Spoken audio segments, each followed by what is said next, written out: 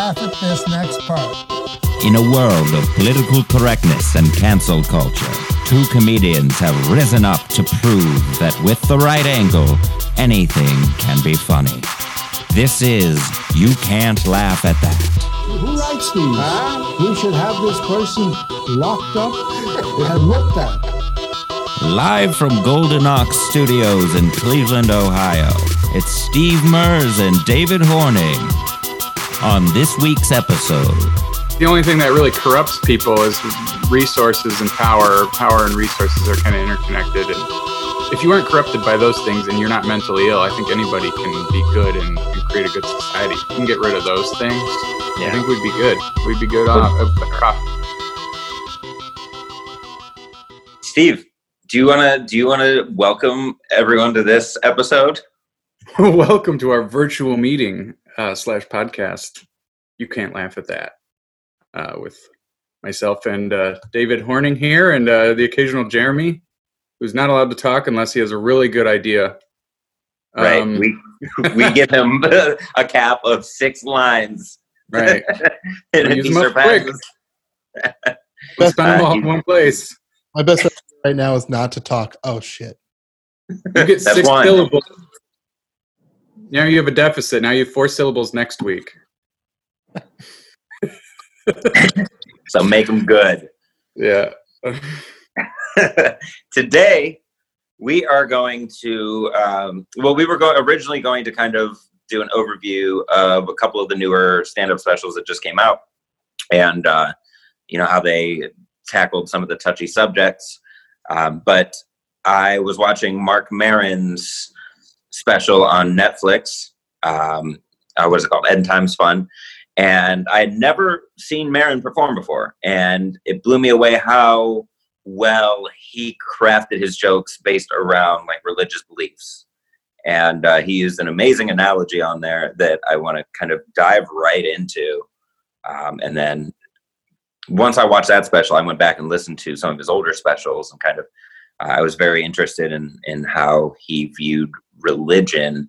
And it's interesting to watch an evolution of how he kind of goes from special in 2002 all the way to this one, and the ways that he's found different ways to laugh at people's fixed belief systems, whether you're Jewish, which he is, or Christian, or extremist Christian, or atheist, or vegan, or a more modern religion that he kind of goes over in this clip that we're about to listen to, or to watch, to listen to, just for copyright reasons.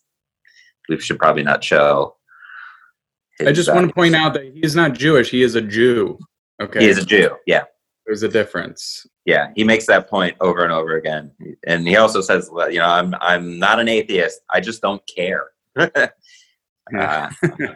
Which is a proper distinction, but we'll get into that in a minute. So, Jeremy, if you want to take us away with the clip from End Times Fun, Marc Maron, you can find this special on Netflix. I don't know if I was ever taught to use God, how to use God. We were told he was there, but most of what you learn as a middle-class American Jew is that you're better than other people, and you should say you're a Jew out loud occasionally, sometimes out of context. Like those are the basic rules. And we are better than other people. I'm sorry. I know that's why we're so contemptible to some of you. But yeah, that's true. And yeah, you just kind of say you're a Jew. Like maybe at dinner someone says something and you say like, well, I'm a Jew. And it doesn't make sense to anybody really. And the one other Jew there kind of knows that you're taking the hit. Like you're the target now. And but I'm glad you did your part today. But I don't know, the Jesus thing, that's different. That's kind of dug in, right? If you got the Jesus put in you early on, it's usually terrified into you by terrified parents, and you're taken someplace once a week and he scares you, at the very least.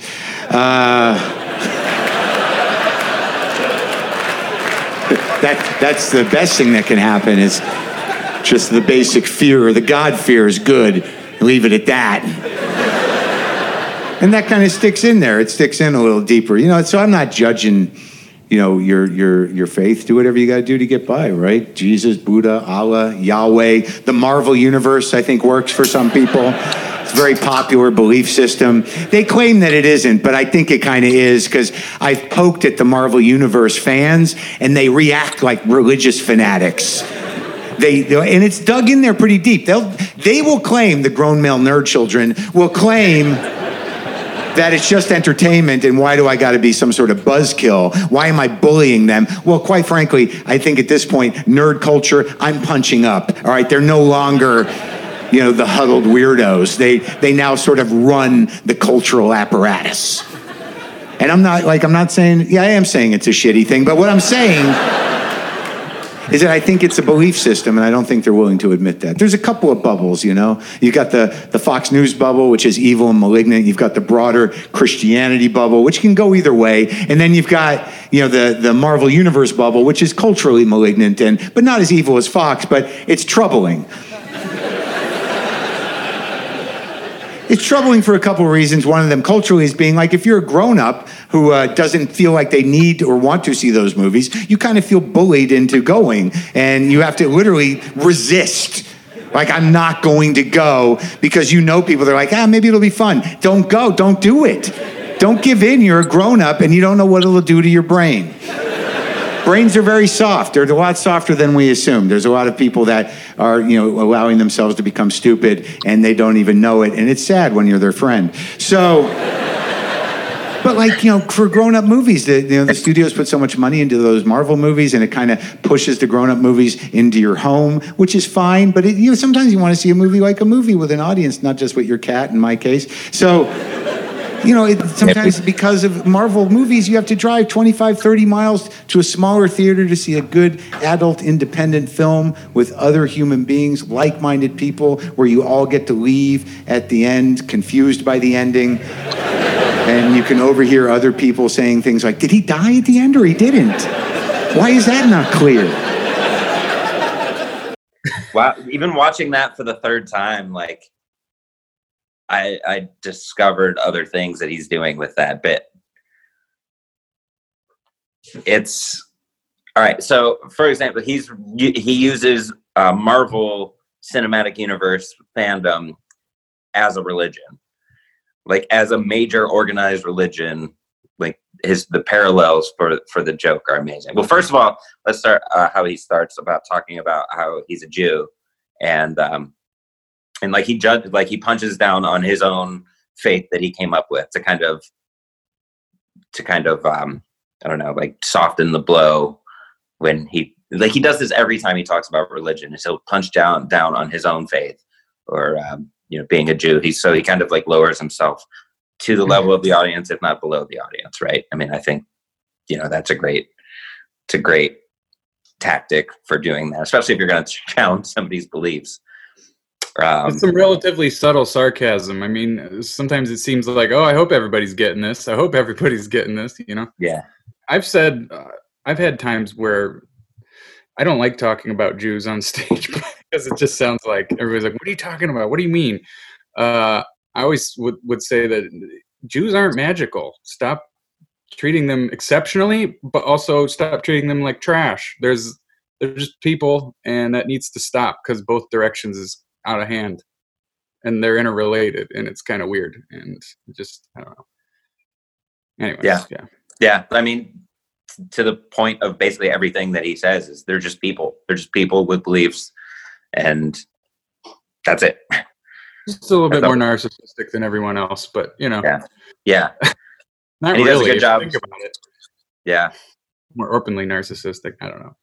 Yeah, no, he does a good job of kind of punching down on that at first. So he spends a few seconds talking about that, and then he talks about Jesus, using Jesus, how most people have Jesus terrified into them by terrified parents, which is so true. Yeah. Did you go to church as a kid, Steve? Yes, I did, and I remember I was not raised Catholic. Well, not all my family is Catholic, but part of it was. So it was like one of those things where one time I went to a church here in Cleveland. I think it was in Old Brook. It doesn't matter, but it was I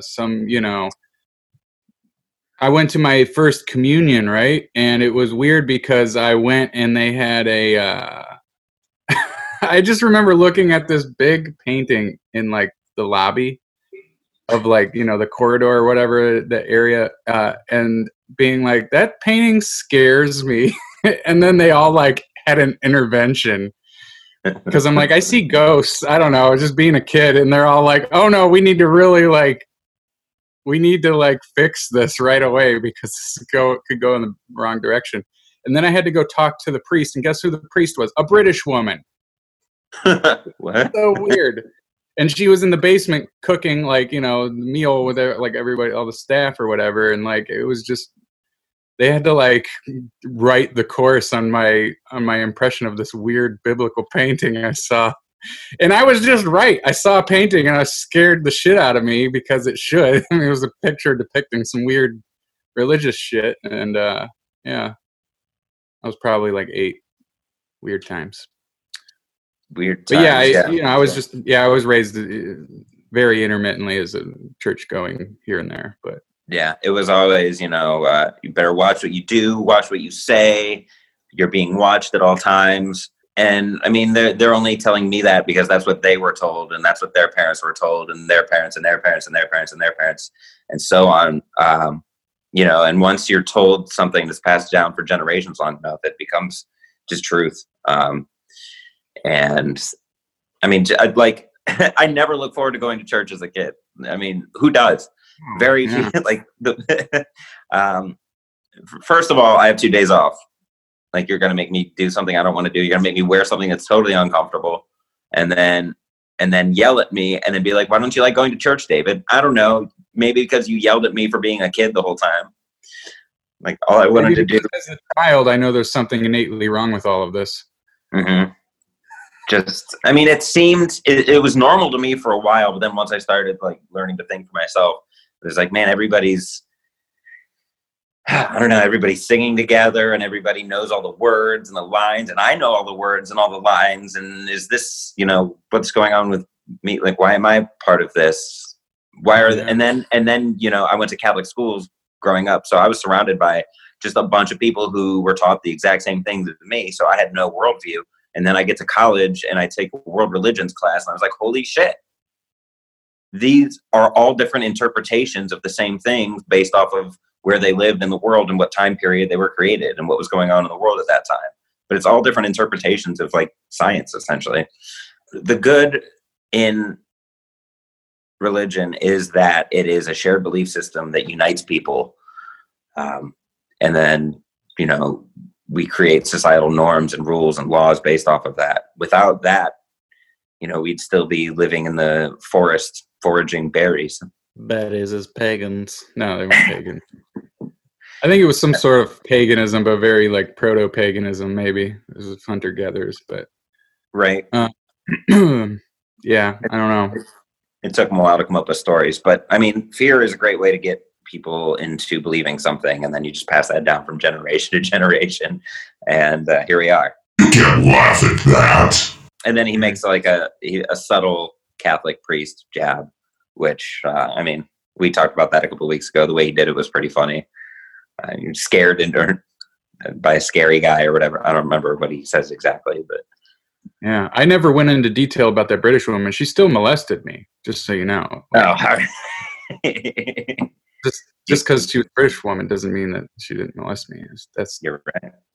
She molested me with words. Yeah, I don't know. That was a weird time. This grape juice tastes weird. That painting was actually that painting was a hallucination by the grape juice that she gave you. Yeah. Oh my God.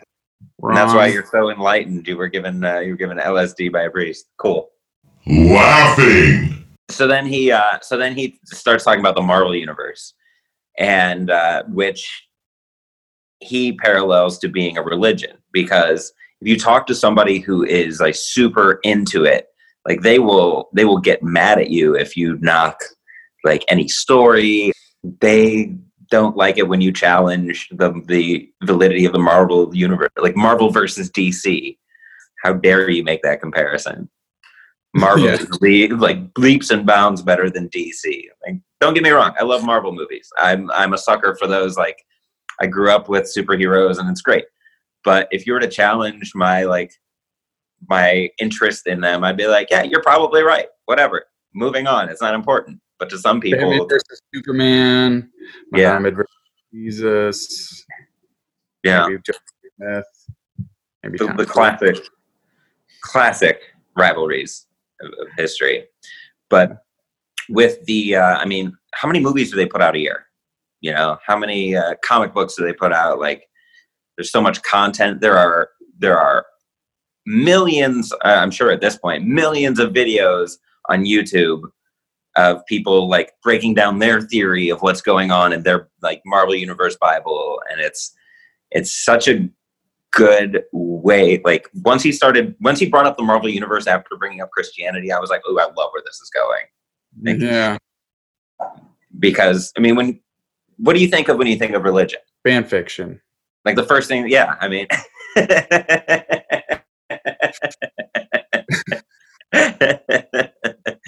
Yes. Yeah, I mean, that's it. Whoever wrote the Bible was just fan fictioning the Torah, and whoever wrote, Islam is just fan fictioning the Torah and the New Testament. Yeah, just introducing new characters. Right. It's just like everything's piggybacked. It's so sad. It's like, oh man. And then we're waiting for the one guy to come back, the hero from the second the second phase of the Bible cinematic universe to come back in the third phase. Like, Passion of the Christ. Yeah. The first superhero movie. No, I mean. Thanks, Mel Gibson. When you think of religion, like, you think of Christianity, you think of Judaism, you think of Islam. But what people don't think of when they think of religion are other belief systems that are ingrained in people, because that's a shared belief system. So what else is religion? Capitalism, communism, socialism, veganism, atheism is a religion. I mean, the list goes on and on. The Marvel Cinematic Universe has been deified almost in our culture, to the point where, like, if you were to take this back 200 years, people were talking about all these characters. Like, do you think the religious zealots would have it? I mean, do you think they would be, they would resist that, right? I mean, why do you think they outlawed Jedi in Australia or whatever? Or I forget where it was. Right, that's like, an actual. Oh, none of this lightsaber stuff. Stop it. Yeah. This isn't real. But anyway, yeah. Star Wars too. What Harry Potter is banned in some libraries for being like into witchcraft, and it's like, yo, it's a kid's story. Like, partially because Hagrid is gay. Or was it Dumbledore? I can't remember. Dumbledore.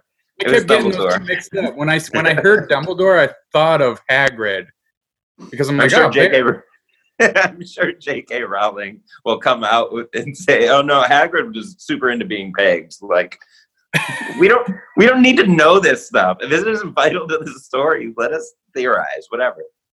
Harry, you crossed the line. These are religions to an extent, and like, why do you think Christian fundamentalists ban Harry Potter? It's stealing the show. That's what it's doing. Yeah, exactly. You need to constantly be reading the Bible and like breaking down the Bible. It's like, yo, you need a sequel, guys. Flipping through the pages, and they're like, this is so much better. We need to ban this. Yeah, this is so much better. It's much more promising. What? There's no rule. The whole thing is like a parable? You mean there's lessons buried in the actions of these people and not an entire section of rules? Right. They have Quidditch. All we have is stoning. We don't even have any sports in the Bible. Right. Where's the bee story? Like, I would have, like, we're so focused on Jesus. We're so, like, for an entire book, there's no B story, man, until he dies, and then you get your B story. And it's like, no, you got to run those concurrently. Right. Don't you know storytelling? Why wasn't there any Disciple spin-off series? Right? Yeah. Exactly. Like when is Netflix going to get a series about Peter? You know, like I want that. And then I want him to show up in the movie in the theater, so everyone's like, "Oh my God, Peter's here! No spoilers!" Like, I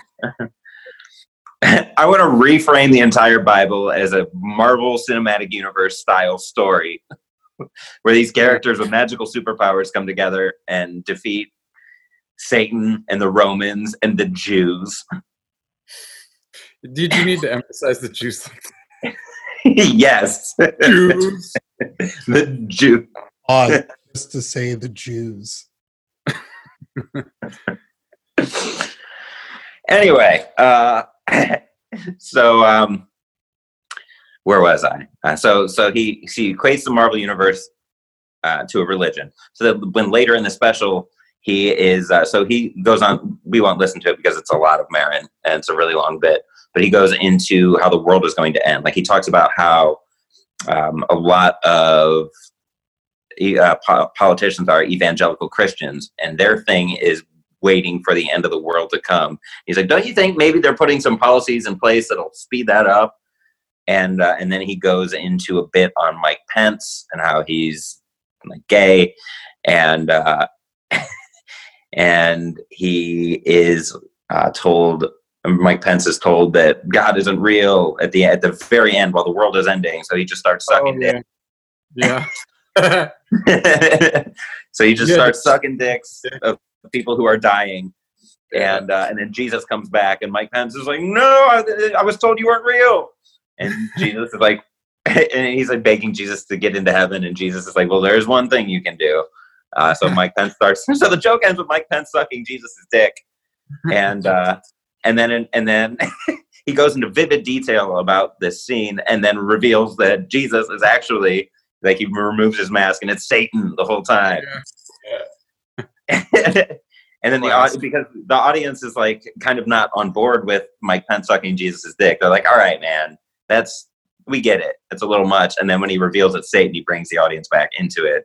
Yes. And then he draws attention to it. He's like, what did you think? I would have Mike Pence suck Jesus' dick in this joke? And then the Avengers come. Like, it's this whole convoluted bit where it's just like, what's the difference? And then Jesus joins the Avengers. So it's a great way to kind of soften the blow when he actually is attacking people's religious beliefs later in the special, by equating the Marvel Cinematic Universe to religion. It gets people distracted on what he's actually talking about.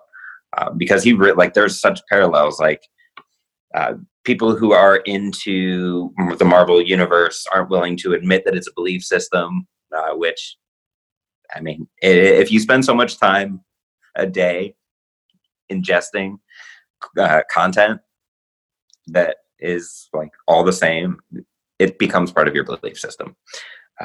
When he talks about feeling bullied into going to see Marvel movies, which is kind of like how we were sent to church as kids, and you don't know what it'll do to your brain. Your brains are really malleable. Your brains are, can be molded, and you don't know what it'll do to your brain. Like, same thing with religion. So he's telling a religion joke, but framing it as going to a Marvel movie. And then he talks about how it's harder to go to like independently produced, ambiguous movies that aren't the big budget blockbusters, and he has to drive 25 to 30 minutes to get there. And then at the end, we're talking about, did he die at the end? Like, it's such a good parallel. I watched it a couple times and I was like, man, this guy must have been doing comedy for a while. Side note, when I first started doing comedy, I wanted to make a point too. And it takes like so much practice and so much getting up on stage to write a set like he did, that attacks people's religion. Like, if you can find a way, I don't know, it takes a long time to really hone that skill to be able to attack people's belief systems. Yeah. And like me, alongside so many other comics, who are newer, get up on stage and try to do that. It's like, you can't just come right out and attack people's belief systems if you want them to be on board with what you're saying. They try too hard too soon, and I did that a little bit when I started. and throughout the years here and there. But after a while, I'm like, religion is just really tired unless I have the really original point of view and something really interesting and funny to say, then I'm not going to touch on it. Right. I mean, you are digging deep into people's psyches, into a belief, probably one of the first belief systems that they ever had. Especially if you're in front of a paying comedy club audience. If you're in front of a bunch of comedians, chances are everybody's jaded on religion anyway. Yeah. I've never mentioned atheism on stage ever. Because It's just people off. Some people go right into it and it's like, what are you doing? Like, make them laugh. Stop telling people about how dumb you think everything is. It's not going to come out as funny. Right. Sorry. No, it's not. You're just stop pandering. Stop lecturing me. You're hurting feelings too. I'm always trying not to step on too many people's, beliefs. It's like, they're not bad people. Just leave them alone. Right. Stop. Right.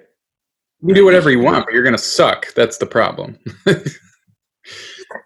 Yeah. Martin Luther King didn't come out and just attack people's beliefs. He presented a vision first. Yeah. And that's how you do it. You have to get people focused on something else to make them not realize they're actually laughing at themselves. Because people aren't, like, I'm ready to laugh at myself all the time because that's like my coping mechanism when things aren't going well. Mm-hmm. Whereas, in the case of an audience, they come to forget their problems. And if you make fun of who they are as a person, like that you're not doing your job. Make fun of yourself. It's like, put them in a place of comfort. They love laughing at your shortcomings. So it's like, that's why you as a comic should, do that. Or that's a good route to go. It's a safe route. Of course. Why do you think Maron starts by punching down on his own beliefs? Every single religious joke he's done on every single album that I listen to, he starts by making fun of Judaism. He starts by making fun of his Jewiness, his upbringing, his cynicism, the fact that he judges people. So he opens. He knows what he's doing. I mean, he looks like if Tommy Chong went out as Steven Spielberg for Halloween. Does he use that? That's kind of funny. No, I'm just saying that's my impression of him. Yeah. He just looks like a cross between Tommy Chong and Steven Spielberg. Too soon. He goes into in his older albums. So like I said, I decided to dig a little bit deeper and see how else, because you can't have that many opinions about religion in your most recent special and have nothing about religion in any of your previous specials. And man, it's like there's an entire special's worth of religion in his previous specials that I went through and kind of broke down because I'm a nerd and it's quarantine, and if it's going to help me be a little bit better as a comedian while learning how other comics do it, I'm going to do it. It's inspiring to watch comics. I forgot how, if there's someone that's really good that I really like, you watch it and you're like, you're getting all kinds of ideas on how to approach, telling jokes or stories. Yeah. No. Yeah, Maron's definitely one of my favorites personally, but you've met him, right? A couple times, yeah. Yeah. Did he give you all the secrets? No, it was very brief conversations. I think we talked a little bit about comedy, but not a ton. Not normally shy when it comes to talking to people like that about comedy in general or approaching them about something or other, as long as it's somewhat specific. He reminds me a lot of Carlin in just the topics that he brings up, and he's a little bit more creative than Carlin was very on the nose. Like when you went to see a George Carlin show, you knew you were kind of getting a lecture. He did it differently, and that's why it's so funny to watch. Like I like to think that I would be like Carlin, but I'm not a lecturer. Like if you're going to make a point, the best way to do it is by making people laugh, because if you can get them to laugh at themselves, like if you can get them to laugh at themselves without realizing they're laughing at themselves, you've made a better point than if you were to just sit there and lecture them for an hour on religion or politics or whatever. And Maron does a great job of tying the humor into it. For example, well, let's listen to his bit from Not Sold Out, which is his 2002 album. This was right after 9/11 happened, and so he's talking to a friend about a friend from LA, and versus living in New York, because Maron lived in New York on 9/11. And I'm like, look, you got earthquakes in LA. Our city may be the target of terrorism, but yours is the target of God.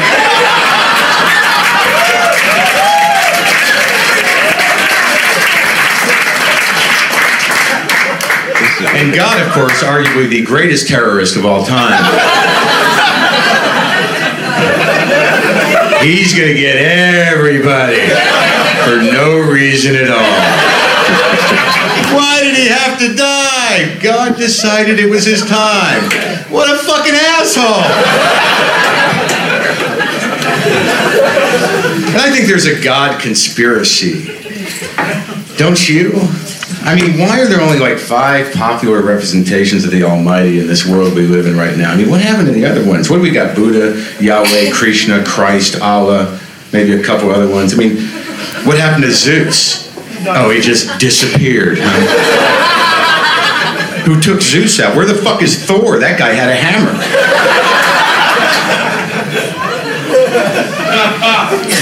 I've got on pretty good information that Jesus took Zeus out. Apparently, before he turned the other cheek, him and those 12 guys were bad motherfuckers. And they cleaned the whole sky out of those freaky, weird, incestuous Greek gods. Jesus just said, you can't fuck your daughter. I don't care who you are, God or no God. Let there be one. So that bit, I mean, terrorists got New York, God got LA. And then the point, he's going to get everybody for no reason at all. Like, the terrorists get them. Just his time. His dick. Yeah, I remember that. So, I mean, that's a funny point. And that, because God decided it was his time. How many people just say, oh, it was his time? Like, it was, it was God's will. All right. That's a dick move, God. And then, I don't know about you, but in going through history class when I was a kid and we'd learn about the Greek gods, one of the first things I would think of is like, what happened to them? And, right. And he'd say, I mean, I don't know. What were your thoughts on that as a kid? Like when you're in history class and you're learning about these gods, and then all of a sudden, we're down to 3. Well, by the time I was 13, I was like an atheist. But before that, by the time I was in 6th grade, I was very religious. Enough that I was like praying every night, like in my head. Mm-hmm. Not out loud, but just kind of like, make sure grandma's safe. Can't wait to go to heaven. Like stuff like that. Yeah. But like, I don't know. Zeus is my go-to whenever someone goes, well, why, how come? And I'm like, well, what do you think of Zeus? That's exactly how I feel. So just, and they're like, nah, okay. But, I mean, it does seem absurd. You're like, well, Zeus is totally different. But it's like, no, it's just not harped on as much. And it is a little bit more absurd. Not even quite, if you think about it. I would love to go to a church of Greek mythology. Like you're driving down the street, it's like, oh, there's a Pizza Hut, there's a TD. Parthenon. Let's go stop there. Yeah. Let's the Pantheon. Let's go to the Pantheon. In Paris, that's true. You can just go to the Pantheon, but no one's going there because they're all so strictly Catholic. They're like, this is old. Well, the architecture is great, but it doesn't mean anything to us. Just history. Yeah. But the Sistine Chapel. Yeah, I mean, it's all the same thing. Like each generation has their interpretation of what's happening in the world. And at that point, nobody could explain lightning. So the only logical explanation was a dude was throwing it. Yeah. Right. I mean, exactly.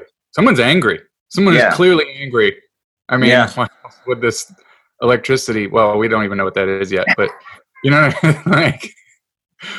Like, think about it. You don't even know what electricity is, so you're just like, and then you're like, oh, but remember, what's his name? I don't know. Think of an old Greek name. Remember him? He got Dionysus. struck by lightning, and Yeah. clearly he was a bad person. Just Right. wasn't- He deserved it. Whew. He must have done something to make that happen. I like to think that the book of Leviticus was written like some dude was jerking it in his tent, and then like a volcano erupted, and he was like, "What have I done?" So symbolic. right when he came. Yeah. This has to be me. Like, how arrogant, like how self-centered do you have to be to think? Yeah. So my mom used to tell me when I was a little kid, I was scared of thunderstorms. So my mom used to tell me it was angels bowling in heaven. So I was like, man, there's a lot of bowling going on. That's why they call it lightning strike. Yeah. Yep. Exactly. Yeah, you guys ever hear that Jack Handy? One of my favorite Jack Handys is about how like God, it's raining, and his mom tells him that it's God crying, and then he goes, "Well, why is God crying?" And his mom responds with, "Well, it must have been something you've done." Oh, yeah. Favorite Jack Handy bits. Check it out. He was crying because he was Jack Handying. You can't laugh at that. And then he's like, "Oh, Jesus took Zeus out." I mean, that's kind of a funny way of talking about how Christianity eventually like defeated a lot of pagan religions in a fun, almost like Marvel comic-esque way. So he was basically I mean, I wonder if he got how much inspiration he got for his current bit on his special now from this. Like he mentions Thor, Jesus taking Zeus out. Jesus was a bad motherfucker. I mean, you got to think that, you know, even though he put this bit on an album, like the thought was still there as he got to today. But I think a good way to poke fun at religion in a way is to ask the questions that you would ask as a kid, as an adult, and then frame them like from that point of view. Like, for me, like what happened to the Greek gods? That's a question I had as a kid, and Mark Maron answers that in a bit. You know, I mean, yeah, sure. That's one way to tackle religion. The questions that you have as a kid. Right. There's always a definitive answer. If not, then I don't know. That's just the way it is. That's just the way it is. I hate getting answers to questions that aren't answers. Yeah, I think that's part of the reason people start leaving the church is when they get these weird answers. You're just like, okay, something's up here. If there's anything that's ever made me skeptical, it's people's own inability, or, you know, it's like they do it to themselves, honestly. It's like, oh, you're that bad at this? There can't be a guy.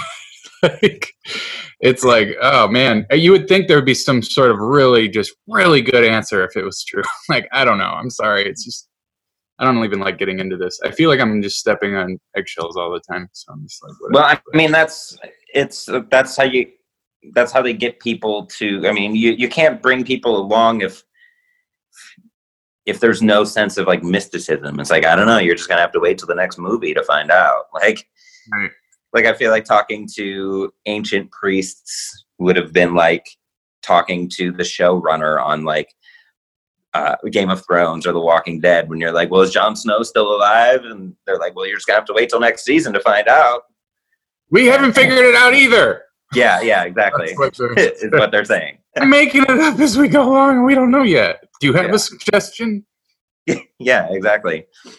People who ask too many questions were labeled as heretics because it's like, yeah, nobody likes to be proven wrong. And if you don't have an answer for something, it's better to say, well, that's just God's will. Yeah.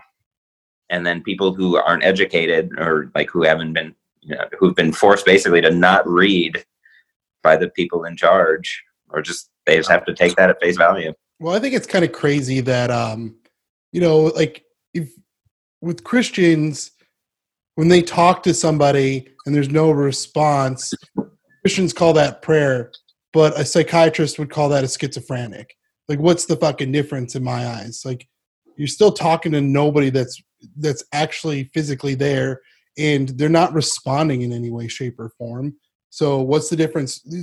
Like psychologically, what's the difference between a schizophrenic and a Well, schizophrenic does hear those voices, or at least in their brains.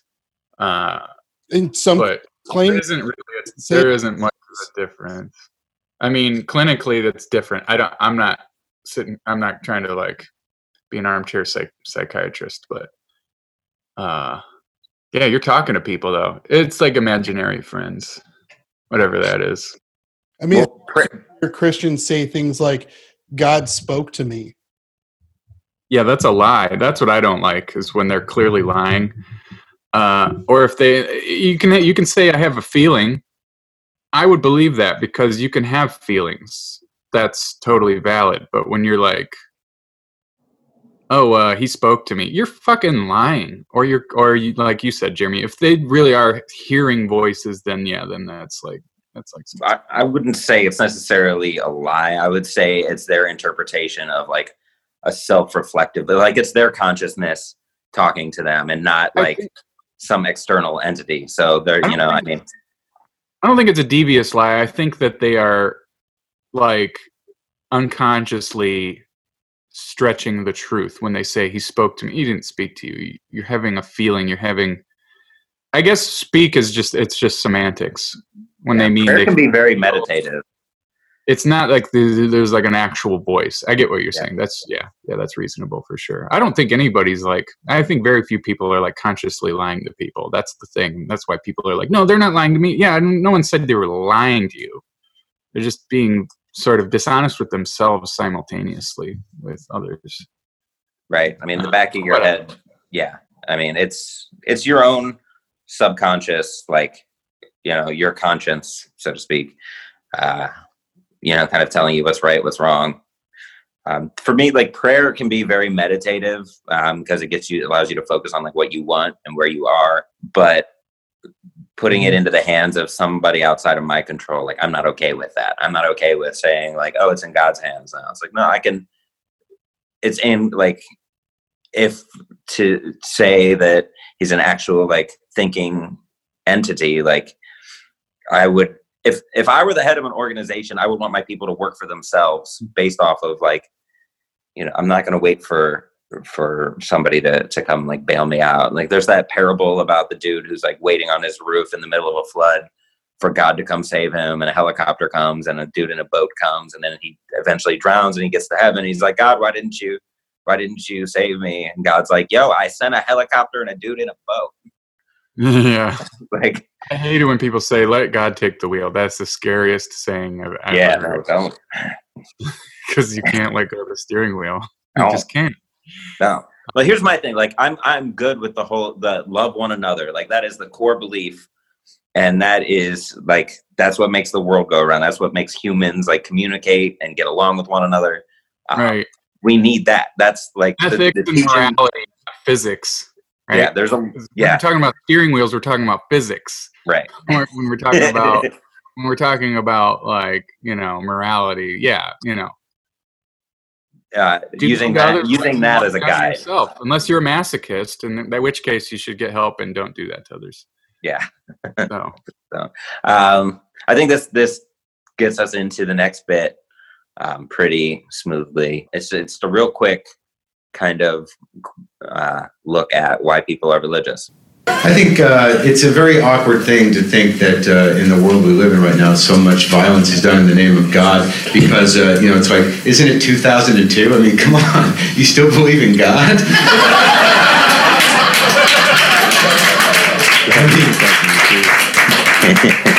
Grow up. That was a long pause. There's so many other alternatives, like just being rational and trying to deal with your fear in a grown-up way and stay in the present, as opposed to sit there and go, God, why is my life sucking? Man, I'm fucked. How am I going to get out of this?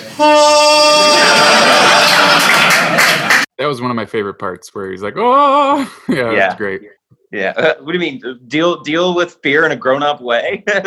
Or or be like, God, why does my life suck? Oh, like it's the anxiety. That's just your life trying to break through, or whatever he said. That was funny too. It's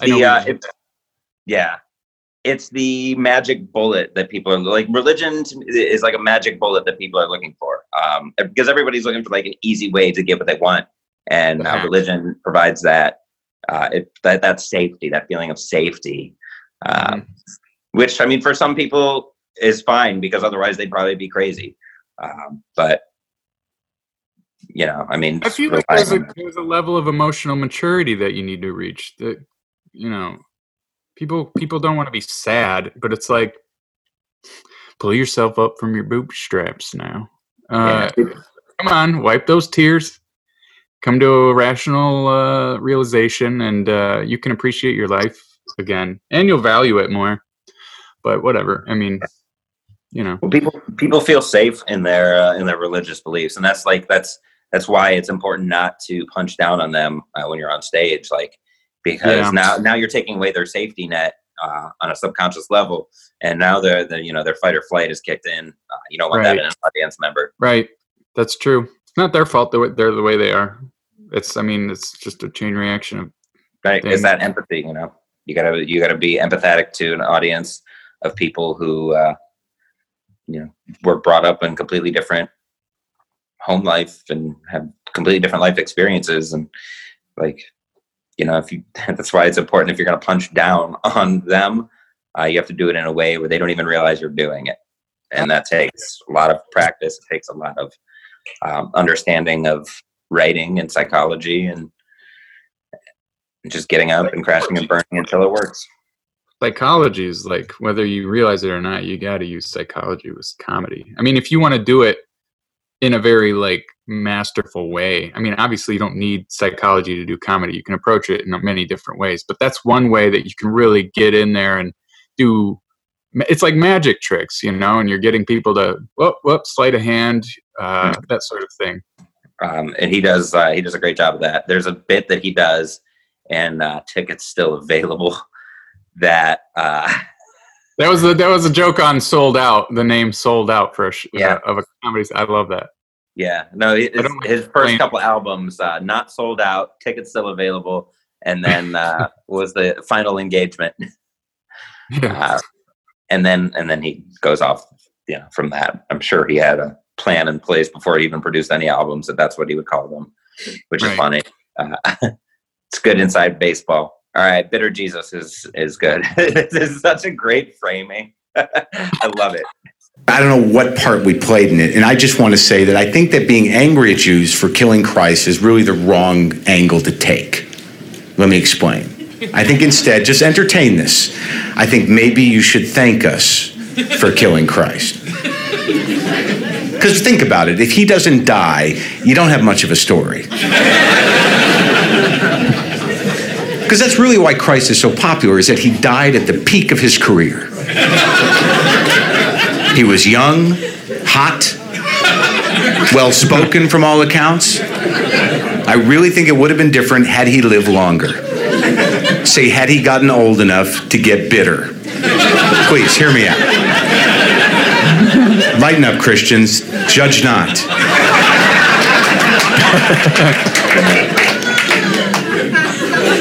And look, if you're Christian, I have no issue with you. I don't. I had to learn the difference between Christian and fucking nut job.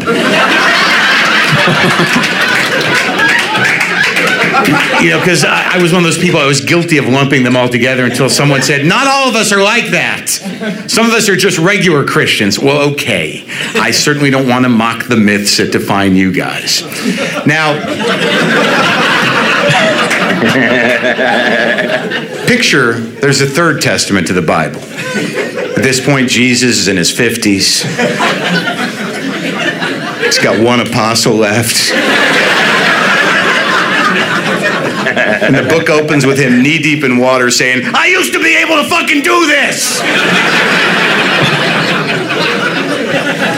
I think that'd be a different Jesus. I think you should be happy for the one you have. Imagine that the apostles are going, come on, Jesus, come on in, it's not your day. Come on, stop yelling at the water, please. People are gathering for the wrong reasons. Please, Jesus. Come on, we'll go to the deli, we'll have that sandwich you like,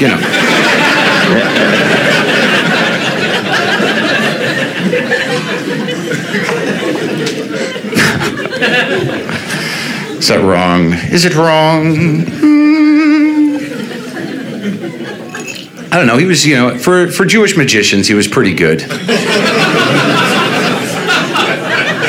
But there have been great Jewish magicians since him. Houdini could have been the next Jesus if he surrounded himself with the right people. He got a better name. But he wasn't thinking along those lines, I mean, okay, Jesus could walk on water, but if he fell in with a straitjacket, could he get out?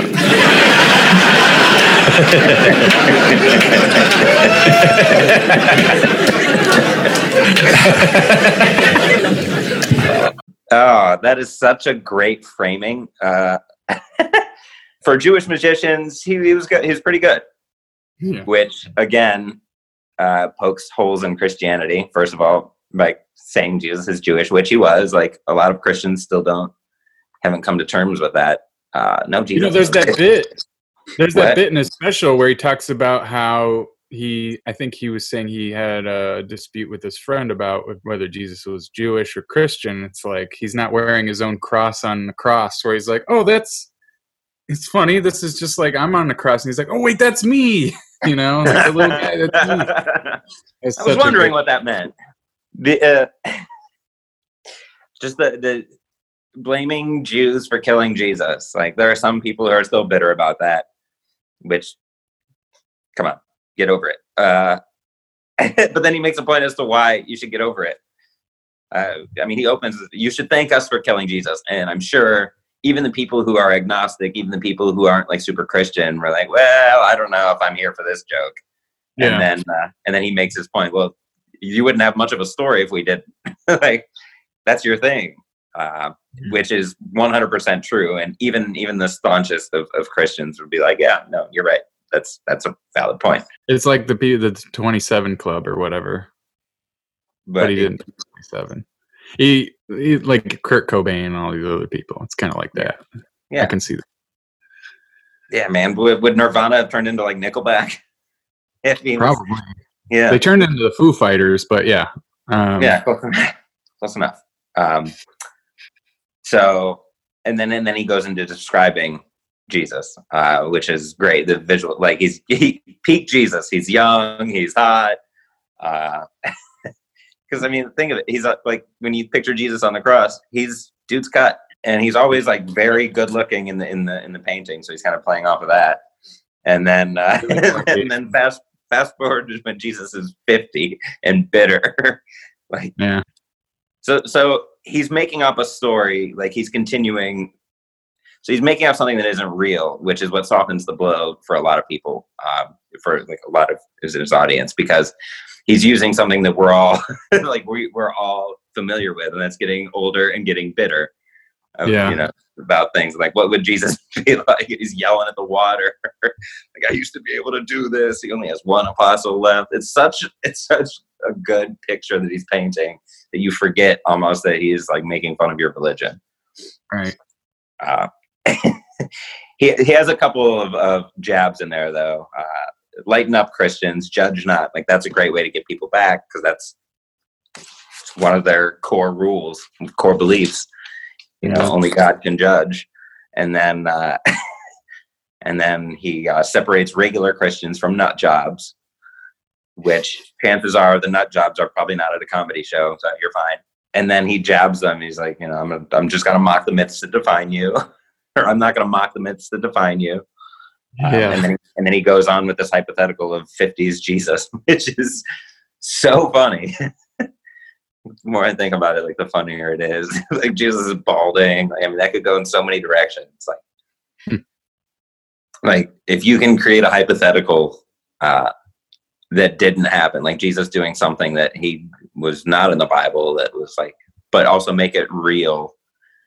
So he frames it in the way that Jesus is just a classic 50-year-old that's just jaded by life. And it makes that hypothetical palatable for a lot of people. So that's a great way to do it. And then he makes a point in a lot of his specials after that one. I noticed that he brings up, like, he separates regular Christians from the nut jobs. For example, from Final Engagement, he has just a really short bit on fundamental Christians that's really good. And I'm not, don't misunderstand me. If you want to be Christian, that's fine. You can be whatever you want to be. I just appreciate it if you weren't fucking out of your mind. Is that too much to ask?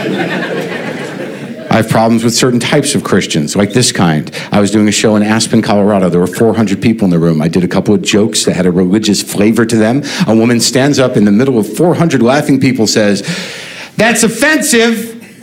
I'm a Christian. Fuck you."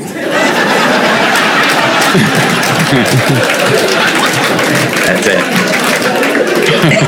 And walks out. That's it. He doesn't really dive into that anymore. But I mean, it is kind of self-explanatory. I mean, not that he couldn't go into it, but it's like, it's funny on its own even. Just, I'm a Christian. Fuck you. I love how she cursed. Like, he doesn't even have to write a joke after that. It's just, it's there. There it is. Such a Christian to get offended, but yet not enough of a Christian to not say fuck you. I find that funny. Yeah, he doesn't have to elaborate on that at all. Everybody's with him on that joke. Yeah, that's good. We all know that person. I mean, I would think like he was raised Jewish, but I don't think Jesus was any religion. I think Jesus just had a message. I had a comparison. I forgot what it was though. It was like so-and-so is not this because they are I forgot what it was though. I thought of it the other day, but yeah, he's Jewish. And he was raised Jewish, just like I was raised Catholic. Yeah. Right. He just had a message. He doesn't worship himself. If he worshipped himself, that would make him. Christianity is defined by worshiping Jesus, so it's not. Yeah. I get what you're saying though, because his own belief system, he was like like he was being Christian in his Christian ways, but it's like, I don't know. Yeah, I know that makes sense. I get that there's a confusion there for sure. Well, I love the the Hebrew text. Yeah, I mean, it's still accepted by Christians. The Ten Commandments. There's only one God. You should only worship one God. Yeah. And then Jesus shows up, and they're like, "Let's worship Jesus." And it's like, yeah. But the commandments say you should only worship one God, and not bear false witness or whatever. And Christians were like, "But Jesus is God too." Trinity time. Yep. Let's circumnavigate this rule. What about Mary? Oh, well, she was chosen. Let's build statues to her too. Like, I love how they got in trouble, and Moses yelled at them for building statues and worshiping statues. And I went to a wedding a few months ago, a Catholic wedding, where in the middle of the wedding, like, the bride was given a crown of flowers, and they took it over to the Mary statue and bowed in front of it. It's like, I feel like you're going against your own rules, guys. And then there's all these statues of the saints, and then that painting that you saw, and just like all this deification of it's a very hypocritical thing, because like religion is a man-made construct and people are flawed AF. Yeah. That's more my issue with it. It's parading being this like God-given thing, but people made it up. People messed with it, that's where I'm at. And when I do jokes about my experience with religion, it's more about the things that people do. So it's more about like, the culture in like going to a Catholic church. Like, we sing certain songs. We respond to the priest says something to us. We say something to them. So it's about that. It's like the actions that we do that we just all agreed on. And that's funny to me. Yeah. The fact that, he washes his hands to be symbolic in the middle of church. And he, like, when I was a kid, I was an altar server, and we brought up a bowl. One of us brought up a bowl of water, and the other person brought a towel, and he dunks his hands in the bowl.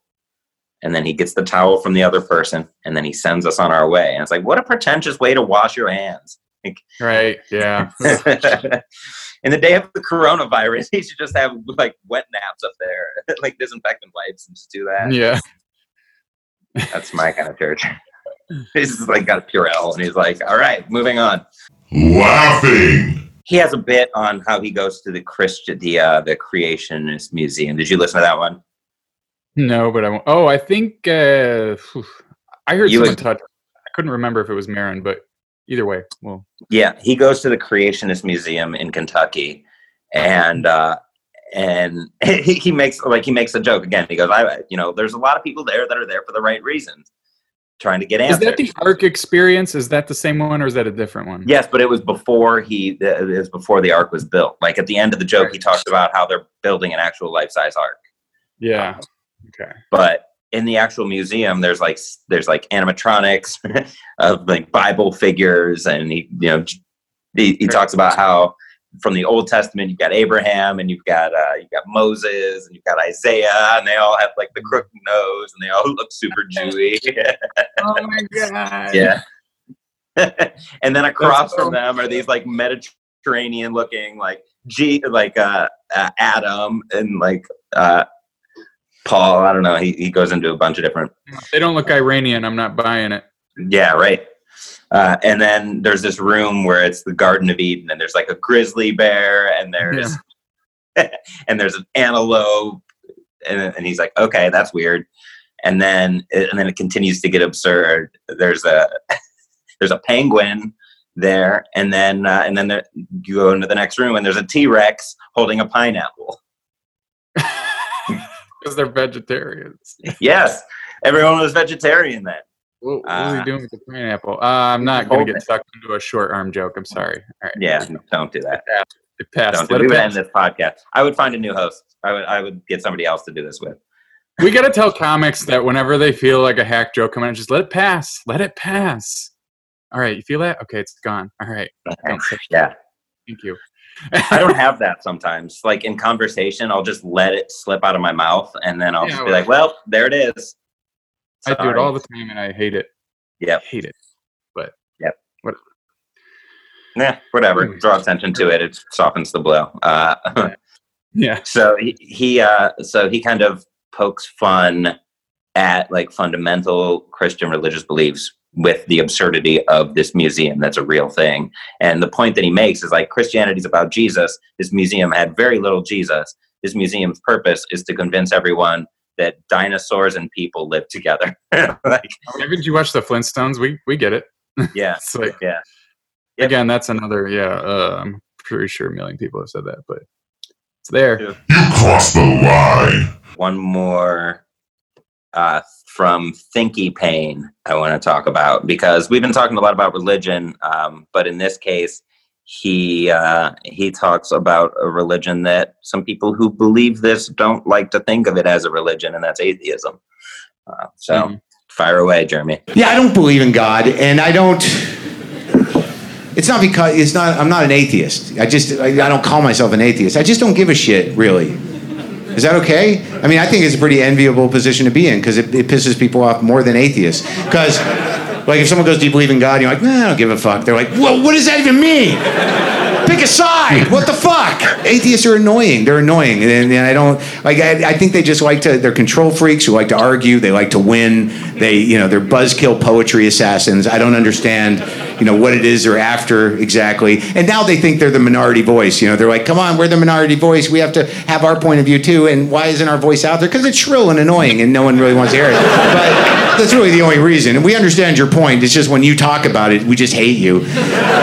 And I certainly wouldn't want to have lunch with an atheist, because I know where that goes within 10 minutes. I'd be just screaming like, all right, you're right. Shut up. You win. What do you need? And you're not even talking about God. You're just talking about lunch or anything. They're just annoying. Now, my bigger question about atheists is that, has there ever been a moment where they've actually talked a believer out of their God? And what does that moment look like? If that is their agenda, what does that moment look like, given the atheists that perhaps you know? Seriously, all right, I've created an analogy. I picture it going like this. There's some dude just walking down the street. Things have been hard for him. And he's probably thinking like, things aren't going well. But, I got God in my heart, and that makes me feel better. He's like, he gives me hope that things are going to be okay. God's looking out for me. And then out of the bushes jumps an atheist. There's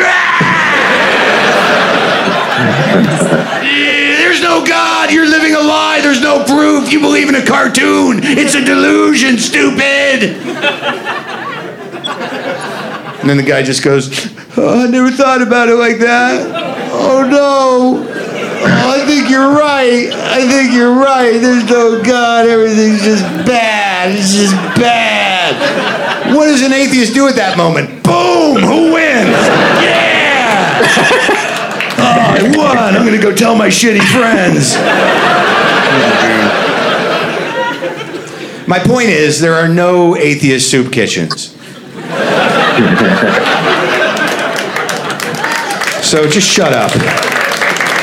And if there were an atheist soup kitchen, no homeless people would go there.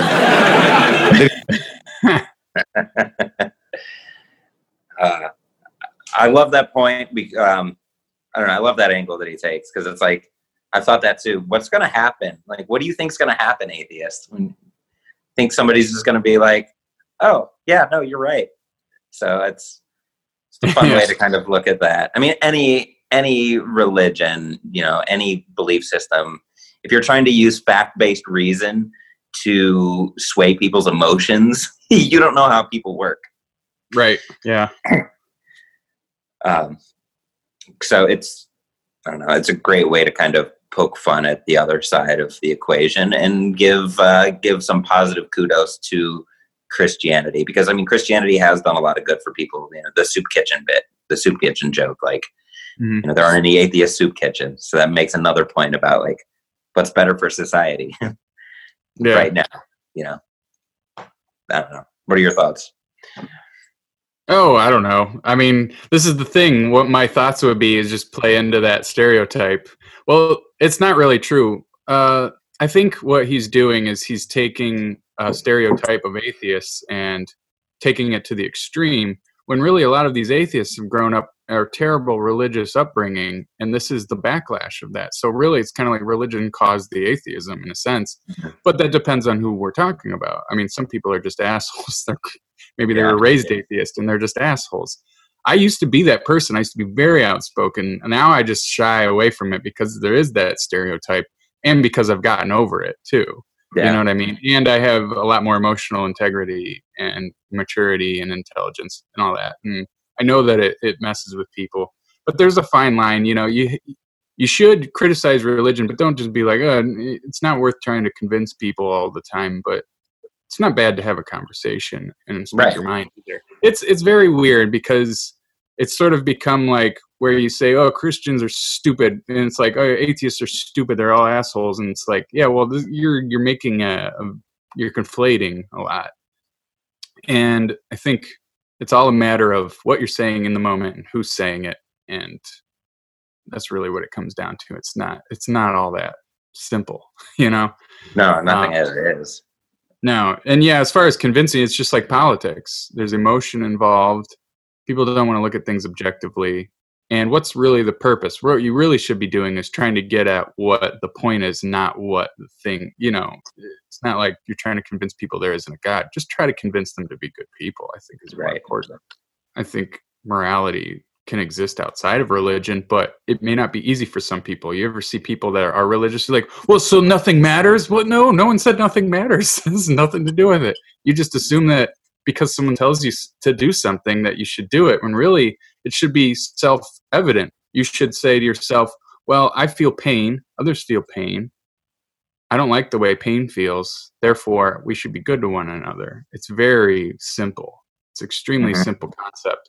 And that is if you aren't messed up in the head too. Because if you are, then you would want to put pain onto others, maybe because you've experienced trauma in your life or something, some other psychological stuff that I don't know anything enough about to go into, but it's like one of those things where, you just have to just try to be empathetic is important. Yeah. Because at the end of the day, if you don't want if what your point is to stop human suffering, which is like kind of the ultimate point, you don't want religion to ruin things and cause suffering and societal decay. You don't want to be a hypocrite. Yeah. Just be good. Yeah. At the core of all major religions, I mean, even, Wiccanism, even some of the more fringe beliefs is something along the lines of treat other people how you want to be treated. And it just boils down to that. But then humans got involved. It's like making up a game when you're a kid. Like you go out in the yard, you're with your friends, you start coming up with rules, and then somebody like finds a way to get an unfair advantage, and then you change the rules, and now all of a sudden there's so many rules that you forget what the game even is in the first place. It's like it just boils down to that basic principle. Like, how do you want to be treated? Treat other people in that way. And like, and at the core of each of these beliefs is that, and then that inevitably creates peace. And it's not like who's right, who's wrong. It's what can we do to make each other better. And that's my qualm with religion is it's become like a compartmentalized, like a categorical, like, oh, I'm Christian, I'm Jewish, I'm Islam. No, you're people. Like, you all want the same thing. We all want the same thing.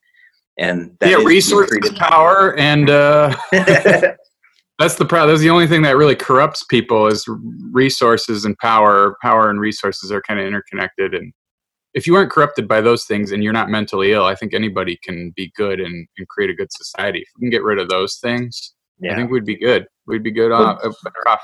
I've said many times, I don't want people to be smart. I'd rather them be caring and cooperative, because the intelligence will follow.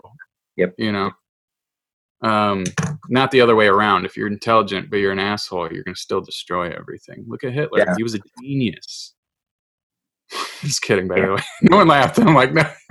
The guy was actually an idiot. He ran the government the way Trump does. It's just like, it's dysfunctional. It's going to fall apart at some point, but it works to a point. And it's like one of those things where just, I don't know. Everybody's looking for that magic bullet, that's what it is. And then that's what Hitler provided. That's what, a lot of sense, like certain people are looking for when they join a religion or they join, a cult or whatever. Man, I could go on about this forever. I mean, we could go into like other, shared beliefs. Conspiracies are a magic bullet. Yeah. Yeah. At least it's sort of like the key to the salute. You're like, oh, everything makes sense now, when really it doesn't. But it's like, it's like invoking God. That's invoking that, like, oh, it's up to God, or God knows, or that mystery will be revealed later. It's like the same thing. Right. Yeah. But I mean, that's a whole other episode of conspiracy theories. But no, I mean, this is just one person's take on religion that we kind of weaved in and out of today. I don't know. Like, I mean, he has different ways that he brings it to an audience. And you have to remember that you are dealing with emotional people whose beliefs are rooted in emotions. The only way to get them to go along with you, if you're going to be telling jokes about these deeply rooted emotional things, is to impact their emotions. Like, you're not going to get up there and explain to them why, like, scientifically speaking, God isn't real. Like, that's not going to work. Or my faith is better than yours for this reason. Yeah. It doesn't make you feel better. And so if you're going to try to get people to laugh at something like that, you have to play on their good emotions. Like, that's just the starting point.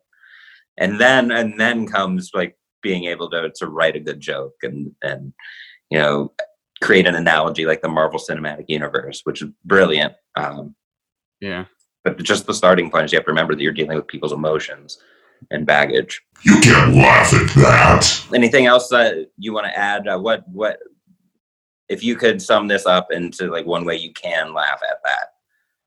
What is that? May the force be with you.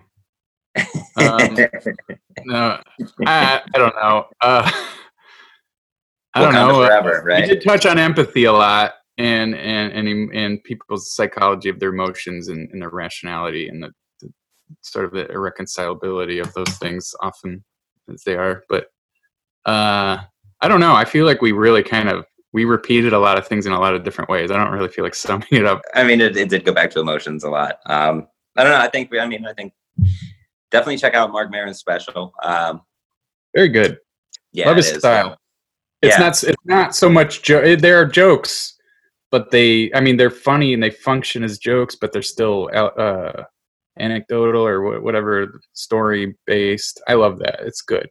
Yeah, it's very nonchalant. Like, it's almost like he's just following a stream of consciousness the whole time. Right. It's very When you know, like, he's not. Don't do that. If you're new, don't do that. right. You're not going to be good at it. No. I hate using the word organic, by the way. It sounds so dumb now because everybody uses it. Yeah. What's the word of the week? What's the word of this year? The narrative. It's like, shut up. I've heard it too many times. Yeah. It's dumb now. I'm not sure what we're going to do next week.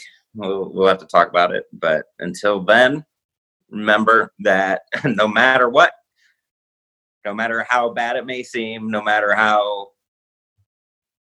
I don't know, depressing it may feel, there's always a way to laugh at that.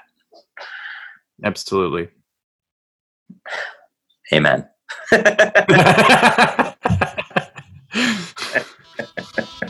If you'd like to weigh in on today's topic, follow us on Twitter at YouCan'tLaughPod, or like us on Facebook at You Can't Laugh at That, and tell us how you did laugh at today's topic, or how you didn't.